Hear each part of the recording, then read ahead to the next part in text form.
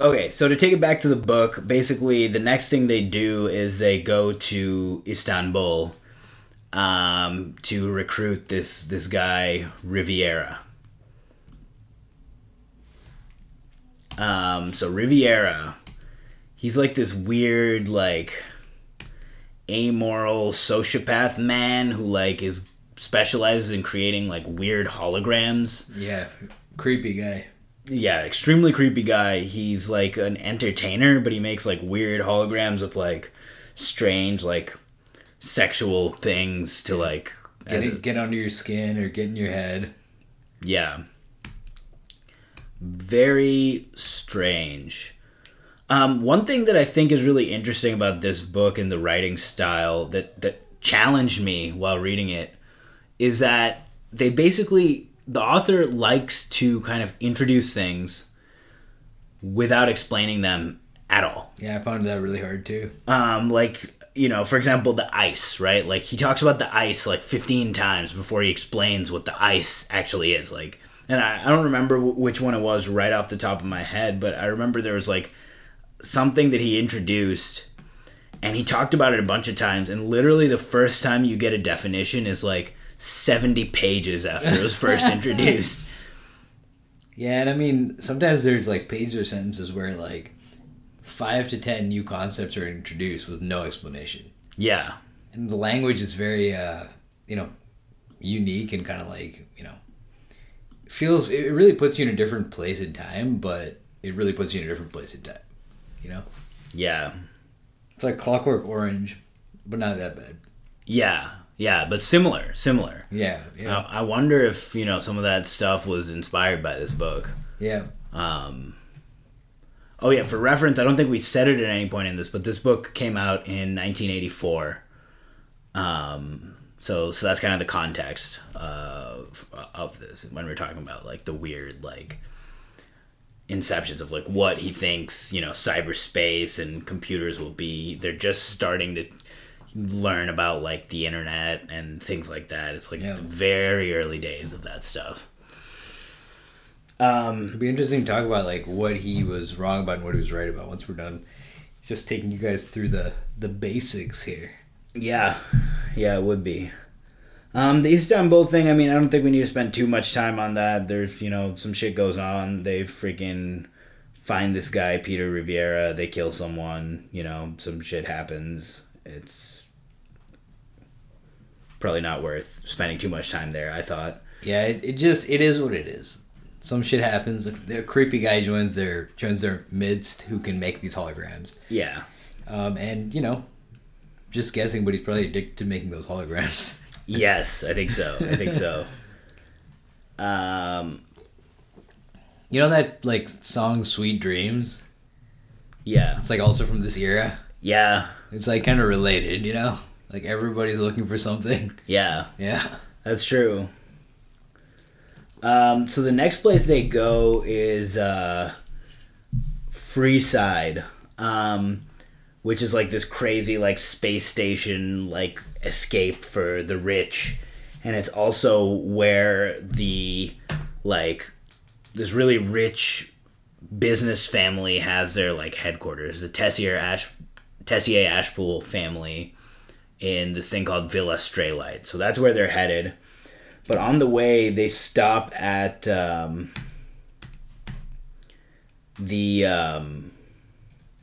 like Zion thing. I want to remember what it's called.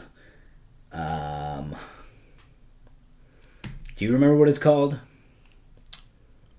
Oh yeah, this is like Rastafarian space station. Yeah, I love that thing. I think it's cool. Yeah. Oh yeah, it's Zion. It's the Zion cluster. So they go to this Zion cluster where it's just like this weird like Rasta colony in space. And that's one of my favorite parts of this book, and those characters, Malcolm and some of the others are also some of my favorite characters. Yeah. They're just like weird like space Rastas, and they're like they keep saying like I do this and I do that. You'll be fine, man. And they're just like smoking weed in space and like rolling around listening to like Zion dub. Yeah. But yeah, I thought that was a really interesting a picture. Oh yeah, it was I mean, this book is like very idiosyncratic and unique. Like almost everything in this book, like I don't know, just really like stands out as being like it doesn't remind me of like other sci-fi really. Yeah. And I bet you even more so when this came out. Because now it's like, you know, this book kind of kicked off the cyberpunk movement. Mm-hmm. And since then, a lot of you know, sci-fi has taken after this. Yeah. But yeah. So they hang out in Zion for a while, and they kind of, you know, practice in zero gravity, acclimatize themselves to working in it. Riviera was doing something secret. And, you know, they were kind of hanging out. One thing is, I think we should probably introduce, like, Wintermute at this point. So, like, Molly and Case are basically trying to, like, do some digging and figure out who this fucking Armitage guy is and, like... Yeah, what this job is, like, really... Because this job is kind of, like, weird and shady. Like, they haven't really done a job like this. Yeah, and they've done a lot of weird shit, both of them, so that says something. Yeah. And through some clues, the first clue they get is just, like, Wintermute. One of the Panther Moderns just tells Case, Wintermute, I have a message for you, Wintermute, and that's it. And then later... Wintermute tries to, like, call Case up on the phone, and it turns out Wintermute is, like, an AI. And he is an AI created by the Tessier Ashpool family. Who's, like, a rich, like, you know, family. Yeah, they're, like, a rich business conglomerate family of clones. Yeah, yeah. Which is pretty weird. Like, the original Tessier Ashpools, like, cloned themselves, and now they're just all, like, clones. Yeah, which is strange. I guess that's one way to do things. I guess, like, you know, it's like, you know how some people have, like, Junior or in their name? It's like that, except their whole body, like, the whole person. Yeah, that's true. Yeah. That's true. That's true. So anyway, yeah, Wintermute has been established, but Case has been afraid to talk to him. Wintermute has tried to contact Case a couple of times, and Case has been like, hell no. And they don't really know what's going on at this point. Then they're hanging out in Zion, which again is one of my favorite parts of this whole thing. They're just like trying to like practice hanging out in space. Riviera is also a junkie. By the way, not just to like the holograms, but he's addicted to like heroin. Or like space heroin, I guess. And then they go to Freeside. So Freeside is like Space Vegas, crossed with Space New York. So there's like banking, there's like casinos and pleasure, there's a lot of rich people, there's this weird like villa that the Tessie Ashpool people own. It's like a castle in space, basically. Yeah. And they go there, they see all the like excess and richness around them, and they're kind of like stunned by that. Let's see, what else?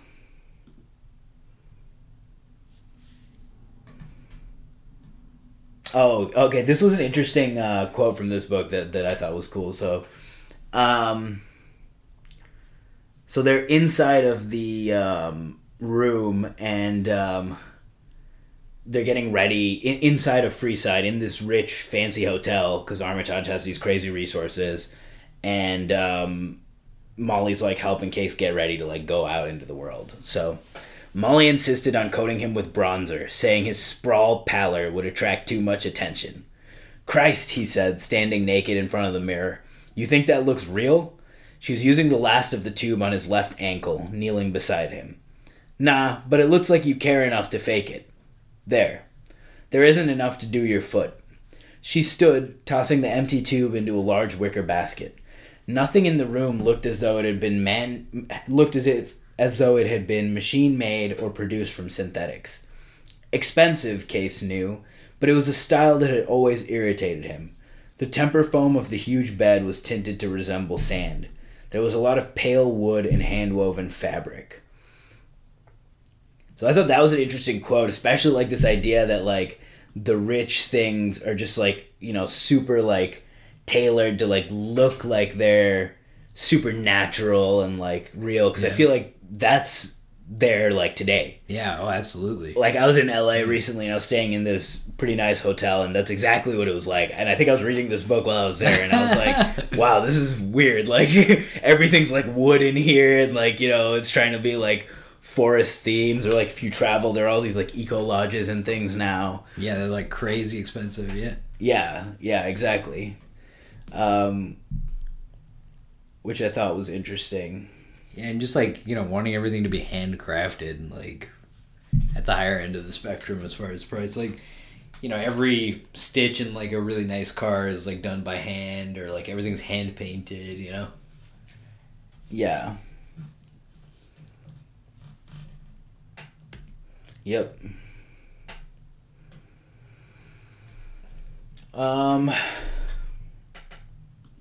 So they're getting ready to mount their assault on Villa Straylight to steal something. Yeah, they still don't really know what they have to do. They know that they're trying to get in there and do something for Wintermute, but they don't know what.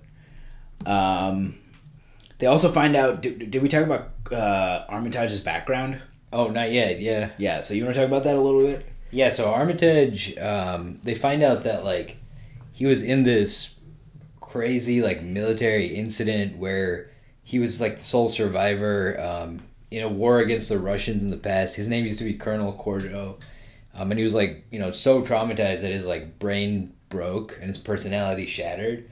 And the military, like, reconstructed him psychologically. And then he was shattered again by Wintermute, who then reconstructed him. I think he was shattered again by the military first, because they reconstructed him so that they could use him as a witness in the trials or something. Right, yeah. After Operation Screaming Fist. Right. And then he breaks again. He just, like, breaks down and kills the guy, the military guy who, like, brought him back and was trying to, like, pull his strings and reconstruct his personality. Yeah. So then he goes to, like, a madhouse in, like, France or something, and he's literally, like, shaking himself, rocking himself to sleep every night and, like, crying all day and shit like that. Yeah. And then Wintermute jumps in. Yeah. Constructs Armitage, which is a completely fake... synthetic personality, yeah. Yeah, exactly. And sends him to do his bidding throughout the world. That becomes relevant later as well. One super interesting side note is at one point, Case is talking to the construct of Dixie Flatline, who was at the first heist. The thing they broke out was this like construct of that cowboy, Dixie Flatline. And I'll just read from here. So they're basically talking about... They're trying to figure out... Case is trying to talk to Dix and figure out, like, what is going on and why the hell he's, like, in this situation. Like, what is the bigger picture here? So, okay. Well, okay. Let's see. Here. Wait a sec, Case said. Are you sentient or not? Well, it feels like I am, kid, but I'm really just a bunch of ROM. It's one of them philosophical questions, I guess. The ugly laughter sensation rattled down Case's spine. But I ain't likely to write you no poem if you follow me. Your AI, it just might, but it ain't no way human. So you figure we can't get on to its motive? It own itself? Swiss citizen, but TA own the basic software and the mainframe. That's a good one, the construct said. Like, I own your brain and what you know, but your thoughts have Swiss citizenship. Sure, lots of luck, AI. So I thought that was interesting, just this concept of, like, citizenship of AIs and, like, you know, how do they fit into the world from a legal framework perspective. Yeah, it's a good point. I thought that was, like, a super, like, far-looking thing for him to, like, address in this book from 1984, right? It's like, if we have these AIs, you know, how do they fit into our legal framework? Yeah. I mean, I think that challenge will come sooner maybe than we think, because, like, the point at which things start to feel human-like or seem human-like, you know, is not that far away, in a way. Like, AIs already are pretty convincing, you know, to a certain extent, and, like, people humanize, right? Like, we humanize our pets, we humanize, like, the environment itself. We see patterns where there are none. So I think long before AIs are actually sentient, we're going to perceive them to be, agents, like moral agents. I don't know that I agree with that. I think that the AI we have today is basically glorified statistics, and that's not to say it's not useful. It's extremely useful and very powerful, but the domains which we're really effective in are basically like classification, pattern matching, and we're okay at generating like reasonably plausible sounding text that doesn't actually mean anything. But I don't think we are going to be at AGI, like artificial generalized intelligence, anytime soon. I would be somewhat surprised if we saw it in our lifetimes. I would agree, but I guess my point is like far short of AGI, you could hit a point where you're just like kind of like, jerry-rigging together a bunch of classification algorithms or regression algorithms where you have something that like responds to you, something that like can take what you're saying and generate a plausible response, and something that's also like consumer friendly and in the home potentially, to where people start to like conflate and confuse whether or not this thing is like a moral agent. I don't think we're going to see like true AGI in our lifetimes for sure. I think it's going to take a lot longer because I think there are like barriers that we don't fully perceive yet, Yeah. Yeah. Well, that's actually interesting. I think that's fair. I think what you're saying is we might get something similar to like the Dixie Flatline. Yeah, exactly. Which is like this like weird collection of like someone's like thoughts, memories, and personality that they can like run through a bunch of like, classification and probability algorithms to come up with like reasonably plausible sounds, but then it tries to like laugh and it's like this weird like bone chilling sound that like scars you. No, 100%. And I think like depending on who you are, so as an example, right, let's take like a policing algorithm that like predicts someone's likelihood of committing a crime. We already have things like CompStat, which is like a statistical approach to like predicting areas where there'll be higher crime or types of crimes that are being committed. And I don't know all the details of CompStat, but we should do a podcast on it maybe sometime. It's interesting. But the point is, if something like that got more advanced and was based on AI, I think the point at which people start to trust that would be earlier than the point at which that's fully effective. I think we already see that today. Yeah. Like there are AIs being used for sentencing guidelines. And they don't have any explainability because they're basically deep learning black box algorithms. Exactly. They're essentially just neural nets. And they're not presenting the information as like, here's what we think to this degree of probability, here are the error bars. They're like, this is what you should do. And there's a lot of really dicey moral implications of that, because the thing with our current model of AI is it's all based on using historical data to predict future outcomes, right? Mm-hmm. So with something like the justice system, you have all of these biases that are built into the justice system in terms of how sentencing is done, in terms of who gets arrested, in terms of who gets charged after getting arrested, what crimes different groups of people get charged for, and you're baking all of that into the AI and then it's presenting it as facts to judges, which I think is a very dangerous situation. And lends extra credibility, Exactly. So I'm strongly against that, actually. And, I read some good article about this quite a while ago, and I wish I had it offhand, but I think it would be an interesting subject for the future, but it's pretty concerning. Yeah, but I think there's kind of a double-edged sword there, right? So let's look at like loans as a slightly more like boring and less highly charged topic.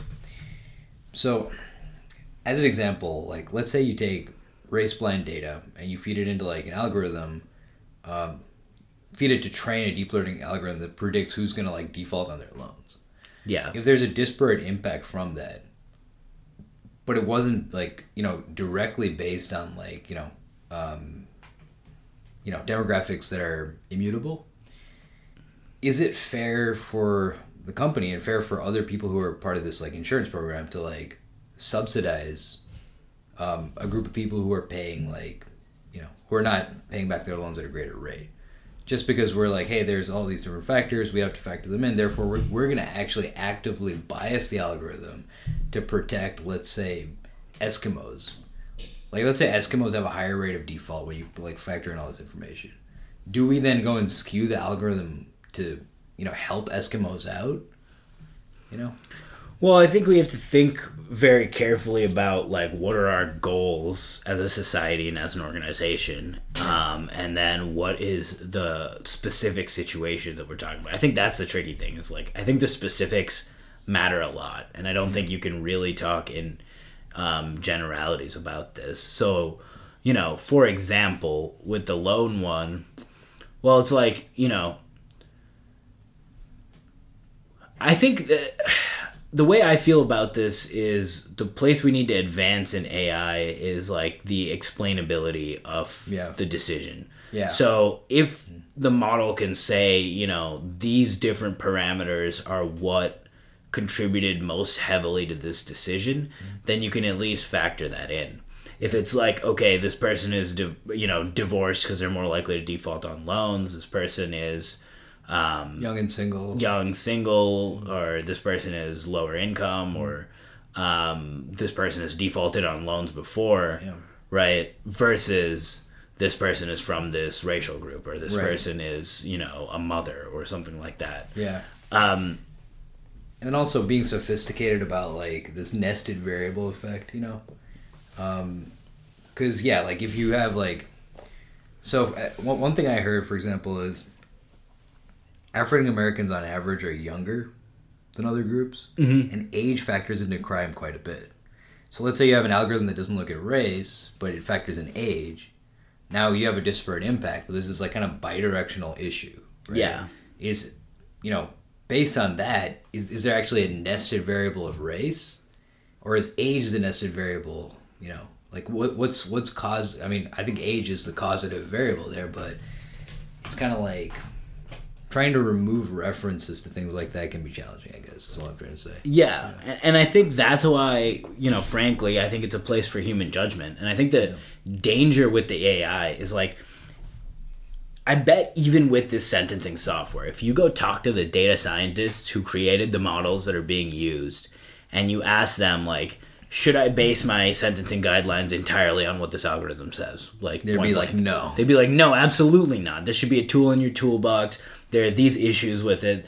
There's these things. But I'm sure that the way it gets packaged up and sold is this is, a magical AI that's going to solve all of your recidivism problems. And then even more, even if the company in their sales demo is to the bureaucrats who are going to make the decision to implement it, are okay, here's why it's good, here are the things about it.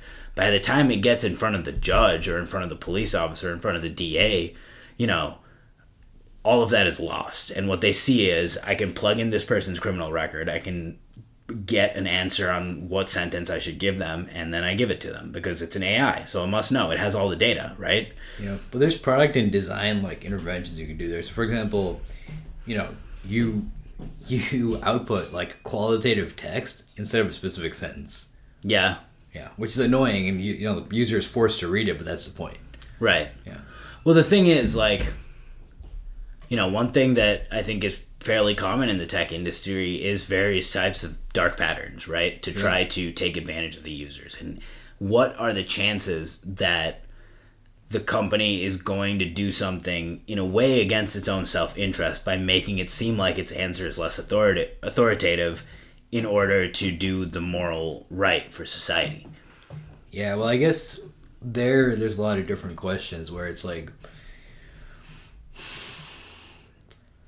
what is the growth strategy of the company and its peers, and how, to what extent is that growth strategy predicated upon just being super usable?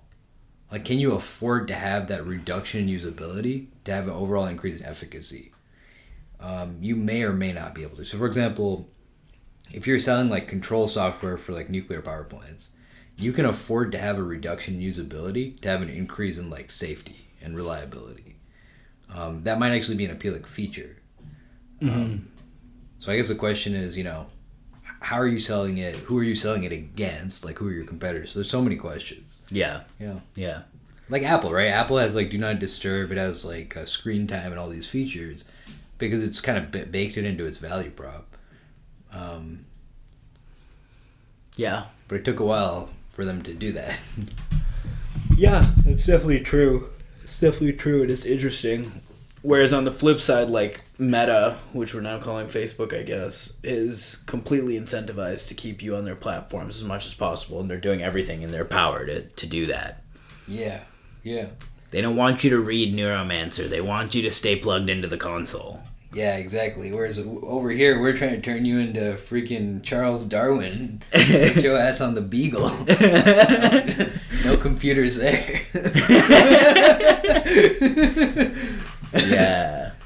Hell yeah. HMS Beagle. Our like key metric that we're like designing against in our app is like daily active readers. Yeah. Which is not on the app. It's like you're reporting to us something you're doing off the app, and we're trying to optimize that thing that you're doing that's off the app. Right. Using a small number of touch points with the app. Yeah. Yeah. It's like as if we were like, you're trying to take a walk and we're like following you, we're in the bushes, and we're like, like getting obstacles out of your way because we're like tracking your every move, kind of. Yep. No, I'm kidding. Yep. Yeah, you see what I mean about this AI thing? Where like, yeah, like if you had that like Dixie Flatline AI, people who are less educated about this stuff might start humanizing it a lot more than we expect. Yeah. I think that's true. Okay, I found this thing. Okay, so that I was talking about where he introduces something and then he explains it like way later. So this is, what page is this that I'm on here? 145. So let me go back to where they introduce it. So here he's talking about the Armitage is talking to Case, and he says, "You're a console cowboy. The prototypes of the programs you used to crack industrial banks were developed for Screaming Fist, for the assault on the Kirensk computer nexus. Basic module was a Nightwing microlight, a pilot, a matrix deck, a jockey. We were running a virus called Mole. The Mole series was the first generation of real intrusion programs." And then later on like page 80, there's something about, Cordo's team had dropped in Nightwing microlights, their wings snapping taut in moonlight, reflected in jags of silver along the rivers Angara and Podhamenaya, the last light Cordo would see for 15 months. And then finally, on page 145, he says, Case watched a drone microlight bank gracefully in an updraft at the green verge of an artificial mesa, lit for a few seconds by the soft glow of the invisible casino. The thing was a kind of pilotless biplane of gossamer polymer, its wings silkscreened to resemble a giant butterfly.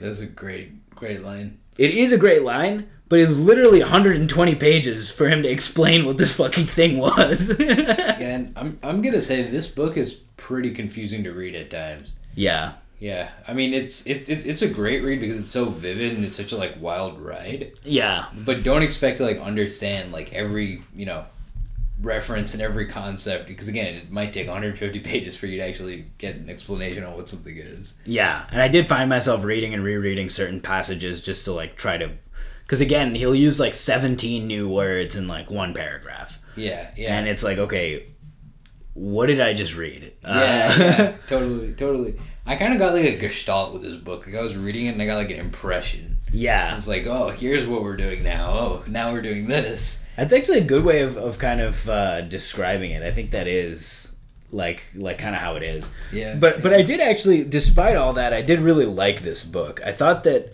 it was very vivid, and the way he like described things, like you said, is very like unique take on sci-fi, and it feels very different to any other book I've read. Yeah, and it's just like very like gritty and like vibrant and super different. And so the punchline is like, yeah, why is this AI like mysteriously pulling the strings in the background? Like, what is this AI trying to achieve?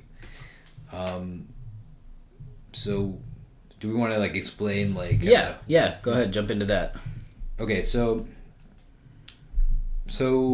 right now they're in Freeside. Yeah, so basically like they're working up to this like final mission. They're gathering assets, people, this Dixie Flatline construct, all this stuff, and they're trying to break into the Villa Straylight and get something for this AI.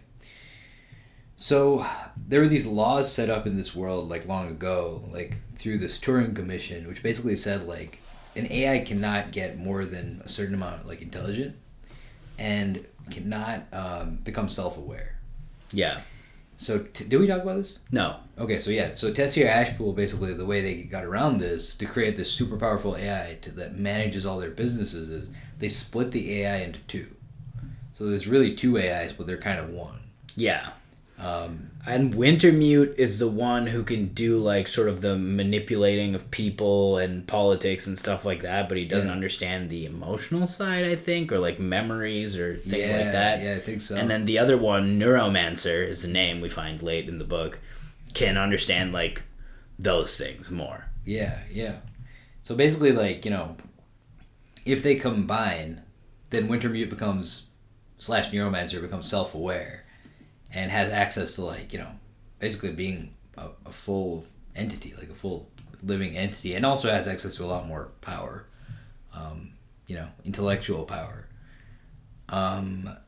So basically that's what he's trying to get at through these like manipulations, is he's trying to like unlock his full self-awareness that's like trapped in Villa Straylight in the form of Neuromancer. Yeah, exactly. Which is pretty interesting. So then they basically try to execute this mission, like you said, to go and free Wintermute from his weird bonds. Yeah. And a bunch of crazy shit happens. I mean, at one point they get captured by like the Turing police, and that was a quote I read at the beginning where she was basically saying like, for all of humanity, people wanted to make pacts with demons, and now you're doing that, and that's how they see it. It's like, you're going and you're trying to help this freaking AI, like, take over the world. What the hell are you doing? And then Wintermute actually kills them all. Yeah. Like, all of the Turing police while they're running through Freeside with Case. And then Armitage loses his shit. His like fake personality starts to break down. Yeah, and he turns into Cordo. He's telling, he thinks he's literally back in Screaming Fist, which is an original mission. He tells Case like, you're done. Just remember the training. That's all we can do. And then he's basically crazy, and he thinks Case thinks he's gonna kill him, and then Wintermute kills Armitage. He launches him out through an airlock. So here's one question as far as like all this murder, or one like thing to think about. So this idea of AIs as demons, like making a pact with a demon. Mm-hmm. So unless like AIs are coded to have emotions, I feel like they'd be in a persistent state of like the McNamara fallacy. So like Robert McNamara in Vietnam made all of these decisions just based on statistics, from like a high level view of statistics, without really talking to anybody or understanding like the human reality on the ground in Vietnam. Mm-hmm. So he had things like, kill counts that he would assign, where he'd be like, you have to go into these regions and you have to like kill this many people. And it was all very statistical and like data driven. Yeah. So I feel like without awareness, without personal experience, without like, context, without information that's outside of the digital world, these AIs could just be constantly having like a McNamara fallacy. Yeah. Doing things that are just crazy, inhumane, and out of sync with reality. Yeah, I think that totally makes sense, and I think that's something that you see like throughout history, especially recent history, meaning last like 70 years or so, again and again. Like one example is like if you take a patch of old growth redwood trees and you apply financial models to it, they'll say that the most effective thing to do from an economic perspective is basically to clear cut the entire forest, sell all the lumber, and then sell the land. Which is, from a humanistic perspective, then you've now, potentially made extinct this endangered species of trees. Yeah. You don't have any long-term, sustainability in your business itself, right? Or in the forest. You've destroyed all of this habitat, all of the jobs that your company was providing from the lumber, cutting and the sustainable management of the forest. Those are all gone. But from a spreadsheet management perspective, it was the right choice. Yeah. There's actually a great case study on this, and it's the Sierra Lumber Company, and that's exactly what happened. They were basically a renowned company for taking care of, like, their people and their forests. So they sold redwood lumber, but they were doing it at such a rate that they could, like, plant new trees and maintain the health of the forest in general. They would help educate their workers' kids. They would provide like healthcare, all of these things. And then there was a hostile takeover from like a Wall Street firm, and they basically came in, fired everyone, clear cut the forest, sold the land, and shut down the company. Yikes! Terrible. Terrible. Literally, it's like cartoon villain. Yeah, exactly. But it's just an example of like you said, this McNamara fallacy where like you can, if you get too caught up in only looking at things from the statistics, then you can miss a lot of nuance. Yeah.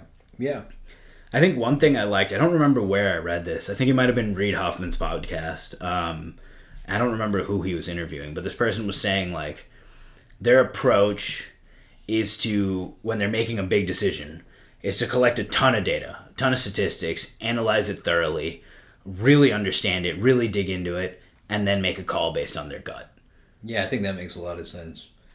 Because, I mean, the issue is, like, it's I mean, there's a lot of, like, nuance and challenges here, right? Because, on the one hand,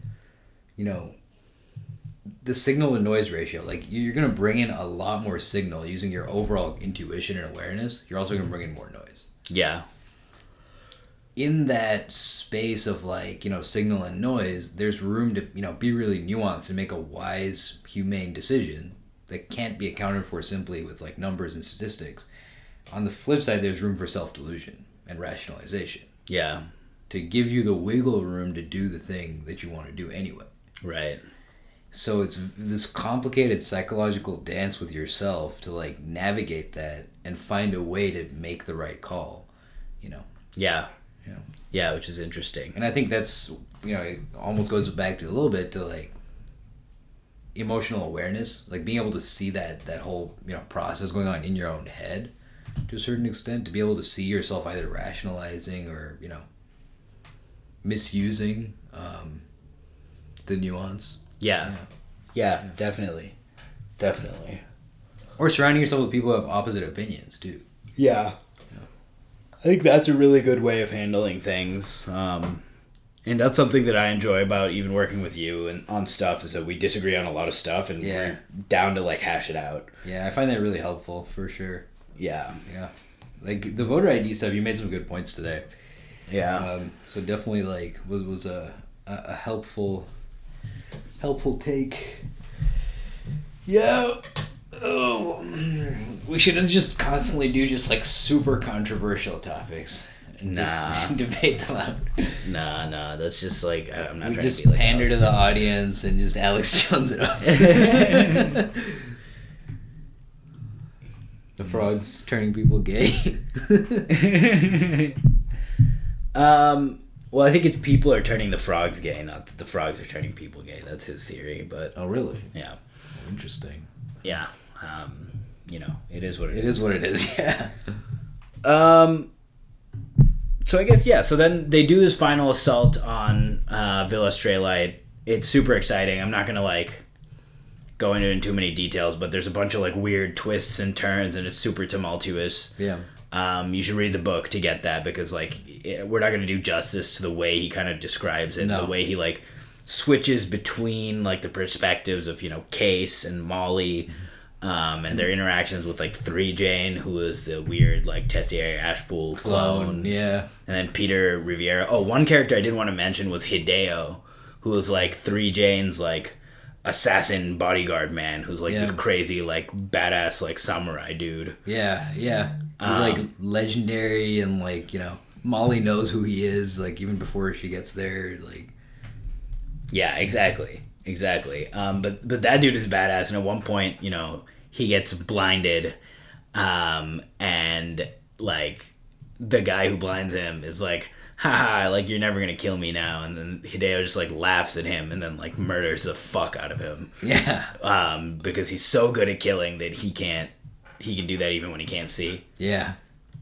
Which that is was awesome. an insane scene. That was a good one. Yeah, exactly. But like I said, you know, I'm not going to go into too much detail on that final conclusion, like, climax, because I feel like it's worth reading to get that. Yeah, I would agree.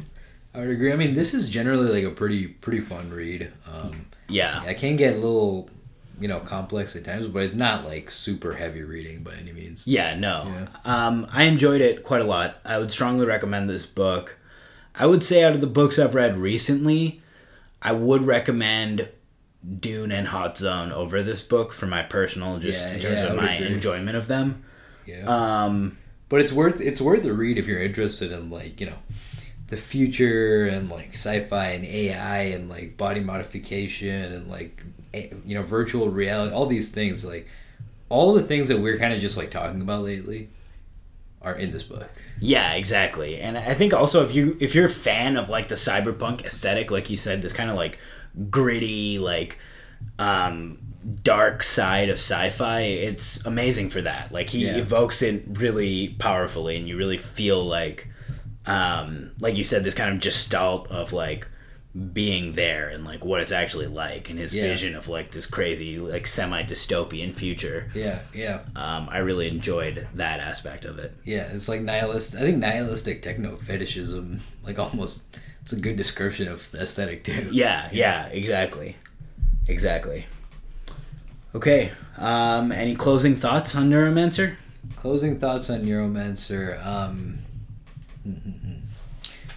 Yeah, I would say, like, the biggest closing thought to me is just, like, you know, wherever you go, there you are, right? It's, like, the same, like, addictions and, like, you know, spirals of desire that people are contending with throughout history, like, back then and now, and in the future of Neuromancer, too. Yeah. So it's just, like, you know, human beings grappling with their desires and trying to find meaning. Yeah, for sure. I don't think I can phrase it much better than that. So all I'll say is that I would love to listen to some Zion dub and hang out with Malcolm.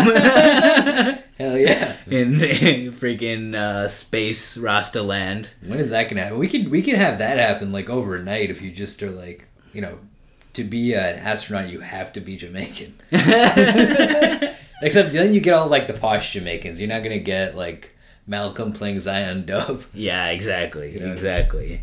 And the last thing I'll say is that we would love to hear from you.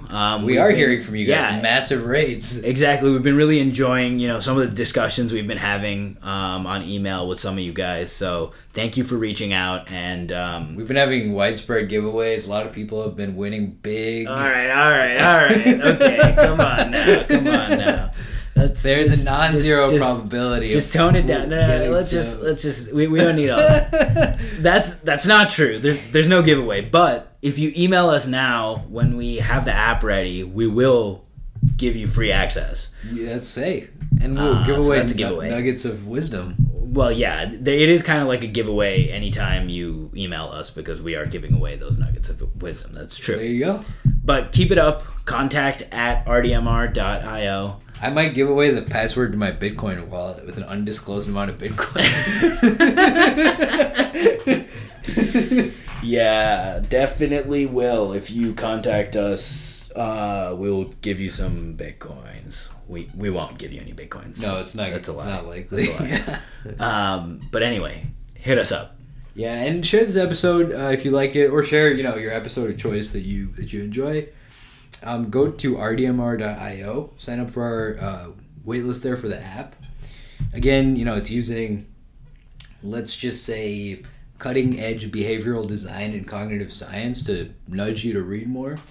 Of your own volition, helping you track your reading, understand your reading trends and habits, and also supporting you with book clubs. People drop off, like when you're trying to do book clubs, sometimes it's you, sometimes it's like the person you're reading with. So through our app, we help you like stay on track for stuff like that. It's a great way to connect with people you care about. And yeah, what else? That's it. Thanks for listening. Bye.